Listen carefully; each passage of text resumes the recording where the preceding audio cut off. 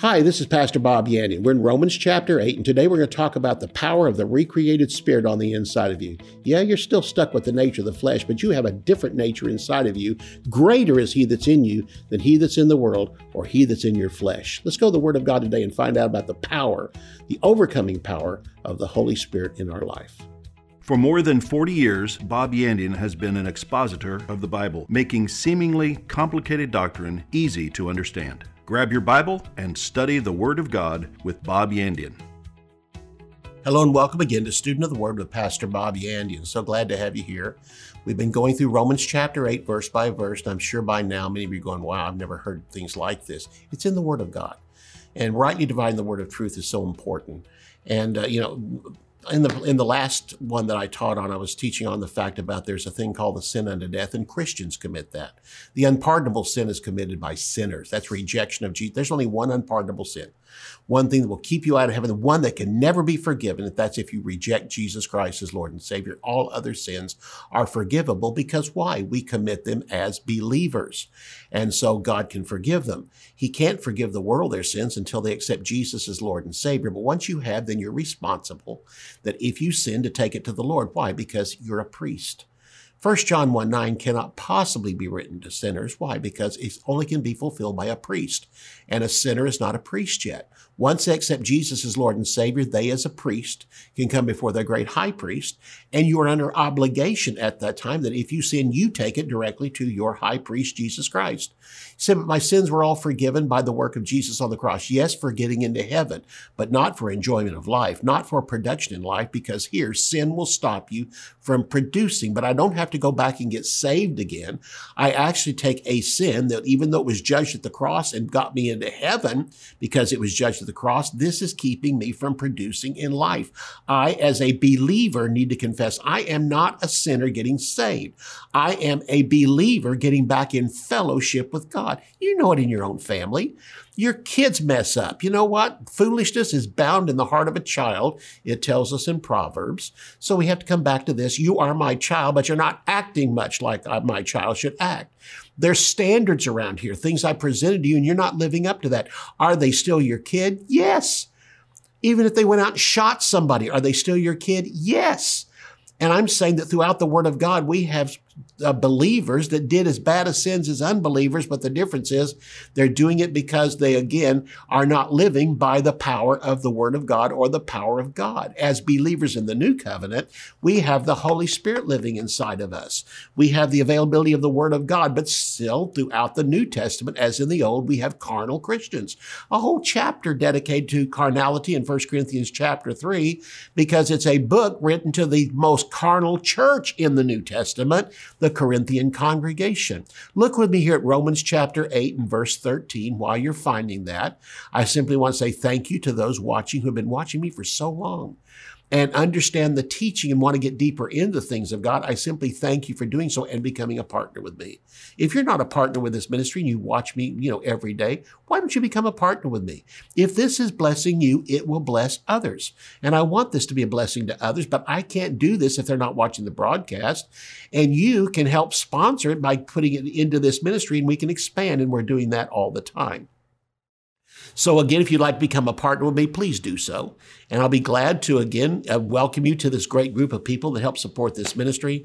Those who help lift up my two arms, just like they did with Moses so he could win the battles. Aaron and Hur stood on each side of him. You become my Aarons, you become my Hur, that help lift up the arms, the feeble hands that can hang down at times, and help lift them up so that we can win this battle together. Because even though God gave me this ministry and gave me this anointing and gave me this gift to teach it, I need your help. God gave me those intangible things. I need for you to give me those tangible things, such as finances. And then lift me up in prayer and all the other things. But finances are what helps. And we can take those finances from the world system and use them to help win souls for the kingdom of God. If you'd like to become a partner with me, go to bobyandian.com. You'll find a place there where you can become a partner. Thank you for simply being obedient to God and for loving this ministry that much. First, It says here again in chapter 8 of Romans, verse 13, if you live according to the flesh, you will die. We ended with this last time. But if by the Spirit you put to death the deeds of the body, you will live. You have two choices to make, to live by the flesh or to consider the flesh dead and alive to this. You are either consider yourself living by the flesh or living by the Holy Spirit. But if you're living by the flesh, you're living by something that's dead and dead doomed. It's headed toward death. Right now, I consider it dead because it cannot go on past my life. It will be taken and the flesh will die at that point, or it'll die when the rapture comes and I have a resurrection body. But the part of me that is eternally alive is my spirit, where the Holy Spirit lives. Verse 13 again, if you live according to the flesh, you will die.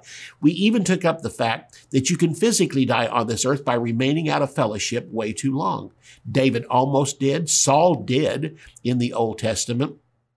We find Samson did and died by living constantly by the flesh, even though he was called by God, anointed by God. He'll be in heaven one day. He's even listed in the heroes of faith in chapter 11 of Hebrews.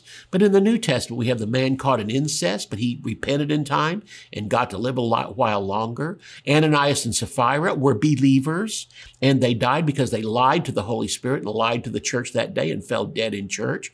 But they'll be in heaven. They'll be in heaven called stupid. You know, God will probably call them stupid. Jesus calls them stupid. Why did you do such a thing? But they can stand with a lot of other stupid Christians or stupid believers that lived for a number of years throughout the Old and New Testament. But again, they were believers, but they were carnal Christians, just like your children are your children, but some of them don't act right and you want them to get in line and simply saying again, but they're still your children. You love them because you're their children, but you lose respect for them. I want God to respect me. I want God to look at me daily and be pleased with me.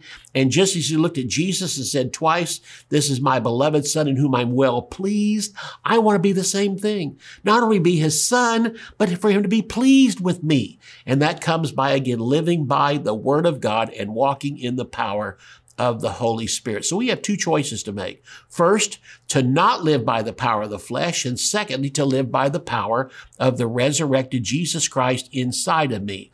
We live long enough under the control of the flesh, it can bring about physical death, called the sin unto death. We talked about that. That's found in 1 John chapter 5 and verse 16. And thirdly, is to live by putting down the power and temptations of the flesh, the nature of the flesh, which has sin in it, and see them now as dead.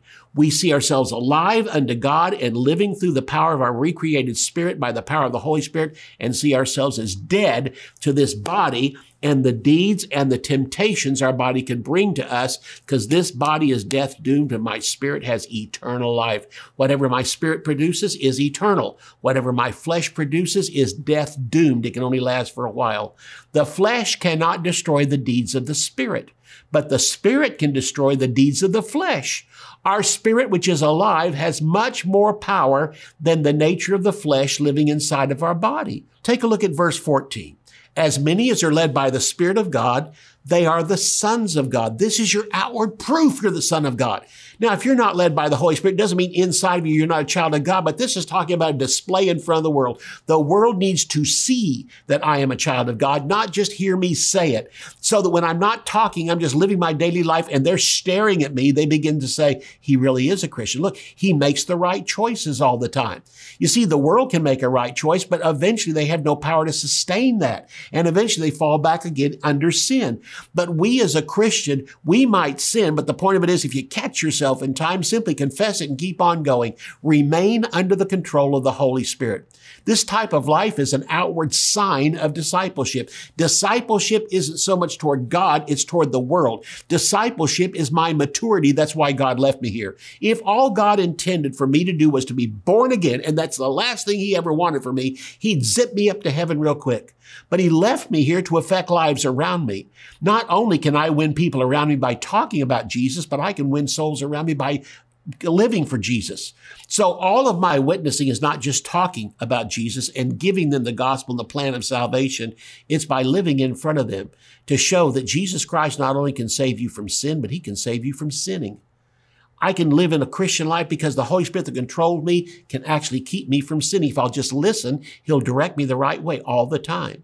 The entire process that's presented here in this chapter will be now presented in chapter 12. Again, chapter 8 There's a gap between it and chapter 12. Chapter 12 picks up where chapter 8 left off. Chapters 9, 10, and 11 is Paul reflecting on his Jewish background and his love for the Jewish people, and takes 3 chapters to talk about their future, where they stand now. But in chapter 12, the renewing of the mind, it comes back to this again, that the mind is the swing vote. And the whole process of the Christian life after we're born again is the renewing of the mind.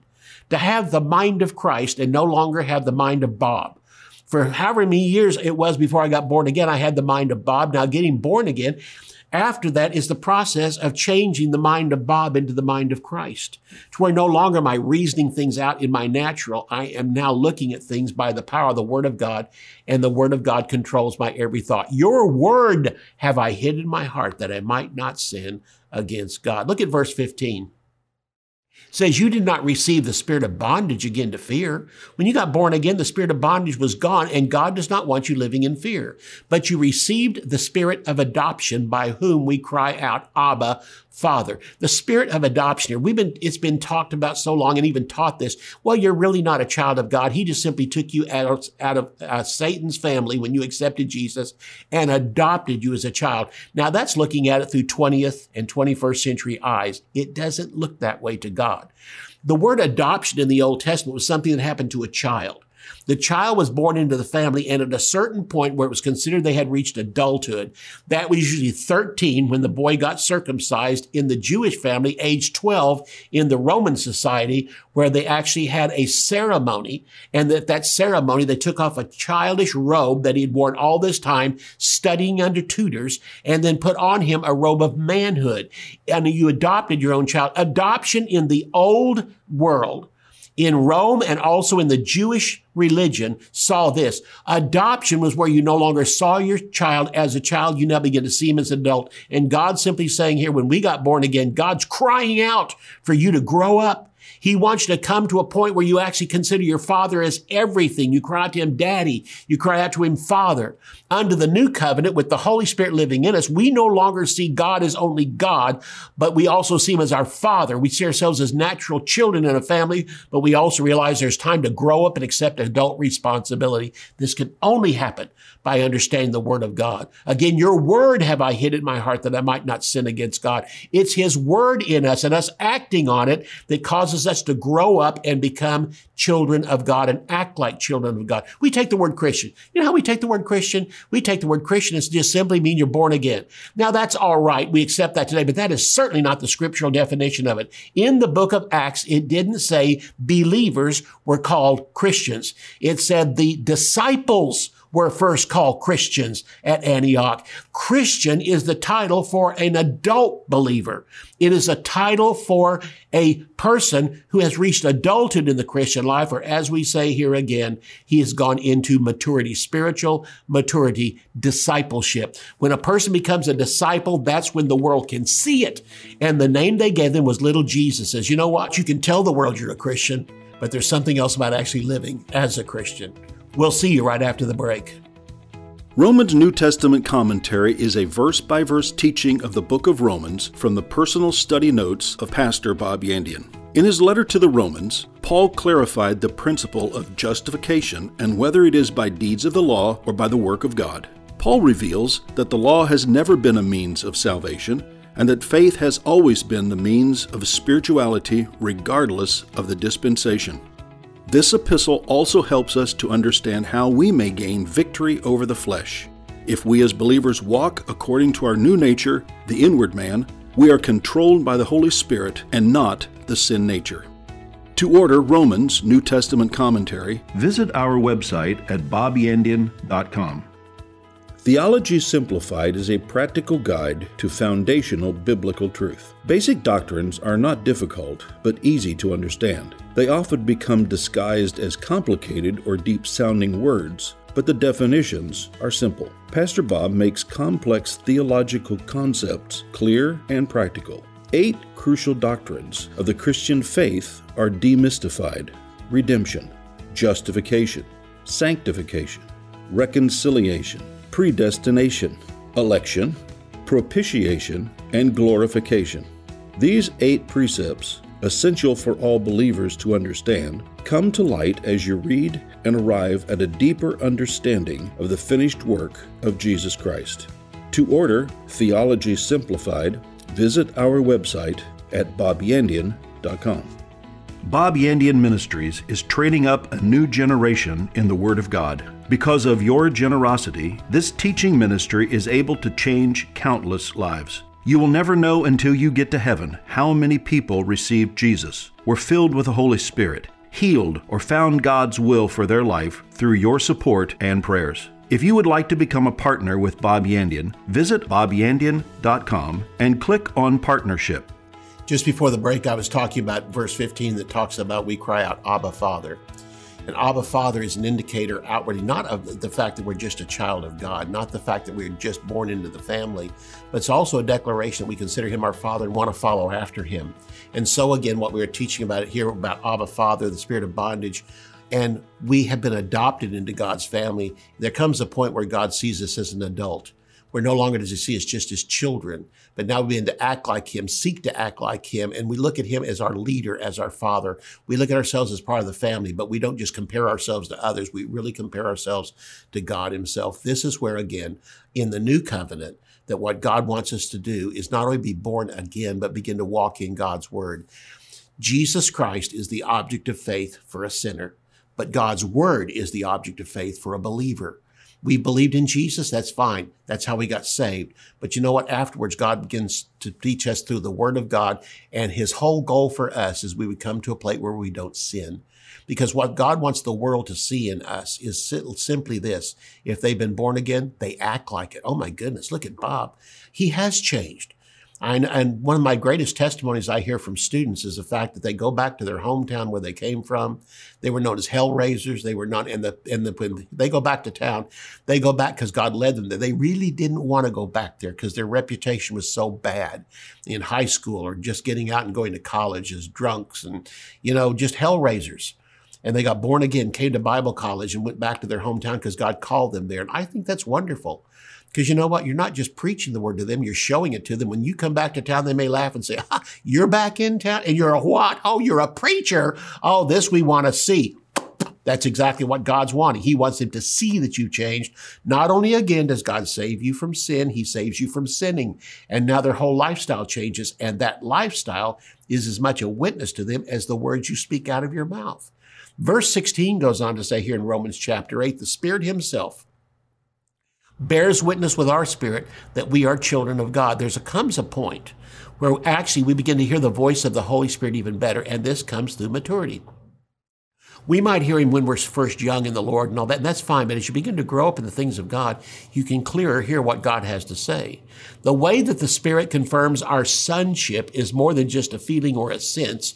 It's also by impressing the word into our soul. When you get to the point where you're facing a dilemma and the first thing you think of is a scripture, that's an indicator you're growing up. That's what God wants. But you can't literally be led by a scripture if it's not already in your heart. The Holy Spirit, like a computer, reaches in and grabs what you've been studying. Your word have I hid in my heart. Well, it's hidden. It might be hidden right now. I might not even be thinking about that verse, but the moment I'm facing adversity and a scripture comes up, I go, where did that come from?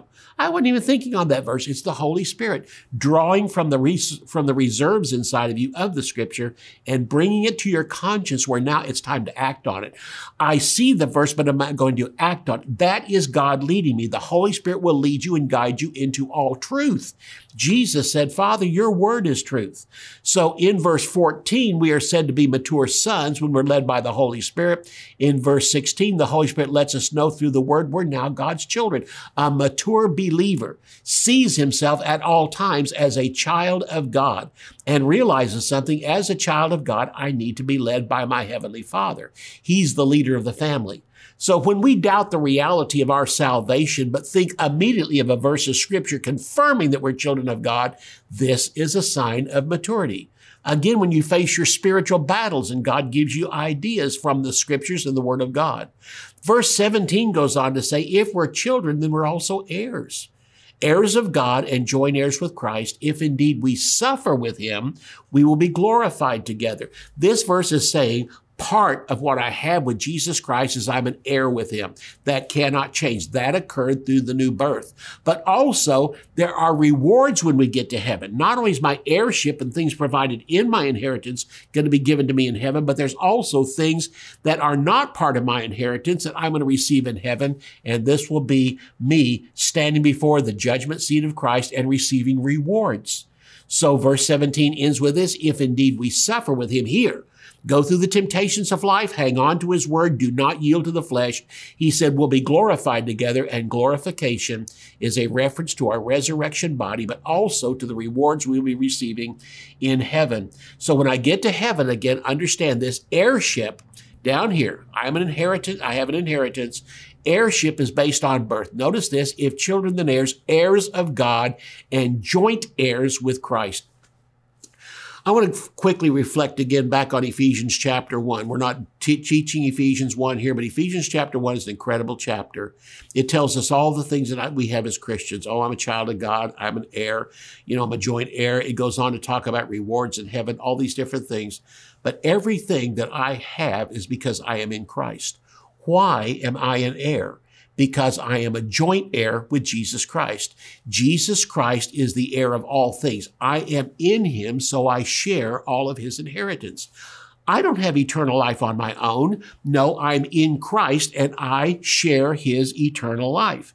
I don't have rewards on my own. I'm in Christ. I share his rewards. Everything I have, I owe to my relationship with Jesus Christ. The moment I joined him, everything that belongs to him belongs to me. He created all things, and therefore I also am an heir of all things. So spiritually, naturally, again, rewards in heaven, robes, a position in heaven, all these things. And this verse is simply saying, if I suffer with him in this life, this is where those rewards begin to come. Jesus said, if they persecuted me, they'll persecute you, but be of good cheer. I've overcome the world. How can I say I'm an overcomer? Because I'm inside the overcomer. I share his overcoming life. I don't have anything on my own. Without him, I can do nothing. But this verse goes on to say that also, as I have suffered with him in this lifetime, just like I was born again because I'm inside the one who was first born, now also if I suffer with him, I can do it because why? I'm in the one who suffered and came out successfully on the other side. And when he got to heaven, he was glorified and set down at the right hand of the Father. One day in my resurrection body, I will be in heaven too. And not only will I be there in Christ, I'll be there to sit next to God himself and Jesus Christ himself. I will be glorified together with him. I share not only time, but eternity because I'm inside of Jesus Christ. Again, heirship is based on birth, not works. No one is an heir without being born an heir. In this natural life as well as spiritual, we're also not heirs based on ourself, but because of who we are in. We are heirs because we share the heirship of Jesus Christ, and that's why it's called joint heirs. We are joint heirs with Jesus Christ, joined with him. We are heirs with God through joint heirship with the Son, and therefore all the things that Jesus Christ has as God, I share with him also. Some of the things I have right now, but other things I won't even have till I get to heaven. Verses 18 through 27 that we're now coming into teaches us about the sufferings in life. Suffering is part of our life, even as believers, and part of the existence of nature. Even nature goes through suffering in this earth, but we are not only attached to God, we're attached to nature too. And just as nature is looking forward to the time of the coming of Jesus Christ to set the whole earth free, we are looking forward to the coming of Christ to set us free, and that will be at the rapture of the church. There's two more comings of Jesus Christ. One has already occurred. The first time Jesus came, he came in his human body, born of a virgin, lived for 33 years, did not commit a sin, showed God's nature, his kindness, his love, and salvation to the world around him. And then Jesus Christ went to the cross and died for us, the innocent dying for the guilty. The one who had no sin was dying for the ones who were sinners. And Jesus Christ went to the cross in perfection, but then in perfection, he did not sin on the cross to become a sinner. He literally just reached out and accepted sin for us. That's why after 3 days and 3 nights, he could be raised from the dead, because he took care of sin for everybody, but he couldn't stay there himself. He had no sin of himself and had to be allowed to go free. And after 3 days, God raised him from the dead. At that point, I can now consider my sins to be reckoned with Jesus Christ as dead the moment I receive Jesus as my Savior. When I receive Jesus as my Savior, his life counts in my life, his death counts in my life, his resurrection counts in my life, and now seating at the right hand of the Father counts in my life. Why? I am in him. Verse 18 now says, for I consider. This is in the New King James. The King James calls it reckon. I'm going to talk about that word. I like it. I'm from the South, so we reckon. Verse 18, for I consider, or I reckon, that the sufferings of this present time are not worthy to be compared with the glory that shall be revealed in us. The word reckon in Greek as well as in English, we use it today. Again, I reckon so. But reckon means to consider or to estimate something. I reckon that's true. I look at it, I look at all the facts, and I assume because those facts that that's true. I may not know for sure that that thing is true, but by all the evidence around it, I reckon so. This is what this is saying. I consider that the sufferings of this present time aren't worthy to be compared with the glory which shall be revealed in us, because I see it through the Word. I haven't seen heaven. People say, you actually think you're going to heaven? Yes. I know I'm going to heaven. Why? Because the Bible says so. And they'll tell you, but you've never seen heaven. You've never been there. And you're saying it's true. Yes, Jesus has been there and come back and told me that it's there. He's there now waiting for me. I know that all those who are in Christ, my relatives, my friends, others that I've known we put in the ground that were Christians, I know they're in heaven right now, because to be absent from the body is to be present with the Lord. They say, how can you say? I haven't seen it with my eyes, but I reckon it's so. I consider it so. Why? And I also know this, that the sufferings of this present time aren't worthy to be compared with the glory that's going to be revealed one day when I get to heaven. Nothing in life and no problems in life can stop anything God has planned for me. And what's in heaven is thousands of times better than what I'm going through on earth. I can be living in a wonderful Christian life, enjoying myself, but realize something. This is only a drop in the bucket to the joy I will have in eternity, and it will last forever. My joy in this lifetime, my happiness in this lifetime, might be subject to changes here and there because of the temptations and trials that come against me. I may not be happy for what I'm going through, but I'm going to a place that will be eternal happiness every single day. I can regain my joy, regain my happiness down here, but sometimes I'm going through terrible problems that seem to buffet me and seem to drive me down. And there's times I wonder, is this thing ever going to stop? And the answer is yes. It will stop in this life at the right time, but you know what? It's going to also never be even available when I get into heaven. So I reckon that the sufferings of this present time are not even worthy to be compared with the glory that shall be revealed in us. When I get to heaven, have a resurrection body, and God has seated me there, and I'm ruling and reigning with him throughout eternity, gone through the judgment seat of Christ, and my bad stuff I've done has been removed, and I'm now being replaced with great rewards in heaven. I'm going to look back and say, sheesh, I thought earth was good. It isn't anything compared to where I am now, living in the presence of God. Have you given your life to Jesus Christ? Have you received him as your Lord and Savior? You too can eventually say the same phrase. I reckon the sufferings of this present time aren't even worthy to be compared with the glory that will be revealed in me. See you next time. You can order resources, become a partner, or browse free articles and podcasts. You can also join our mailing list and receive weekly devotions and the latest ministry updates. Visit bobyandian.com. To contact us by mail, use the address on your screen. Thank you for watching today's broadcast. We'll see you next time on Student of the Word with Bob Yandian.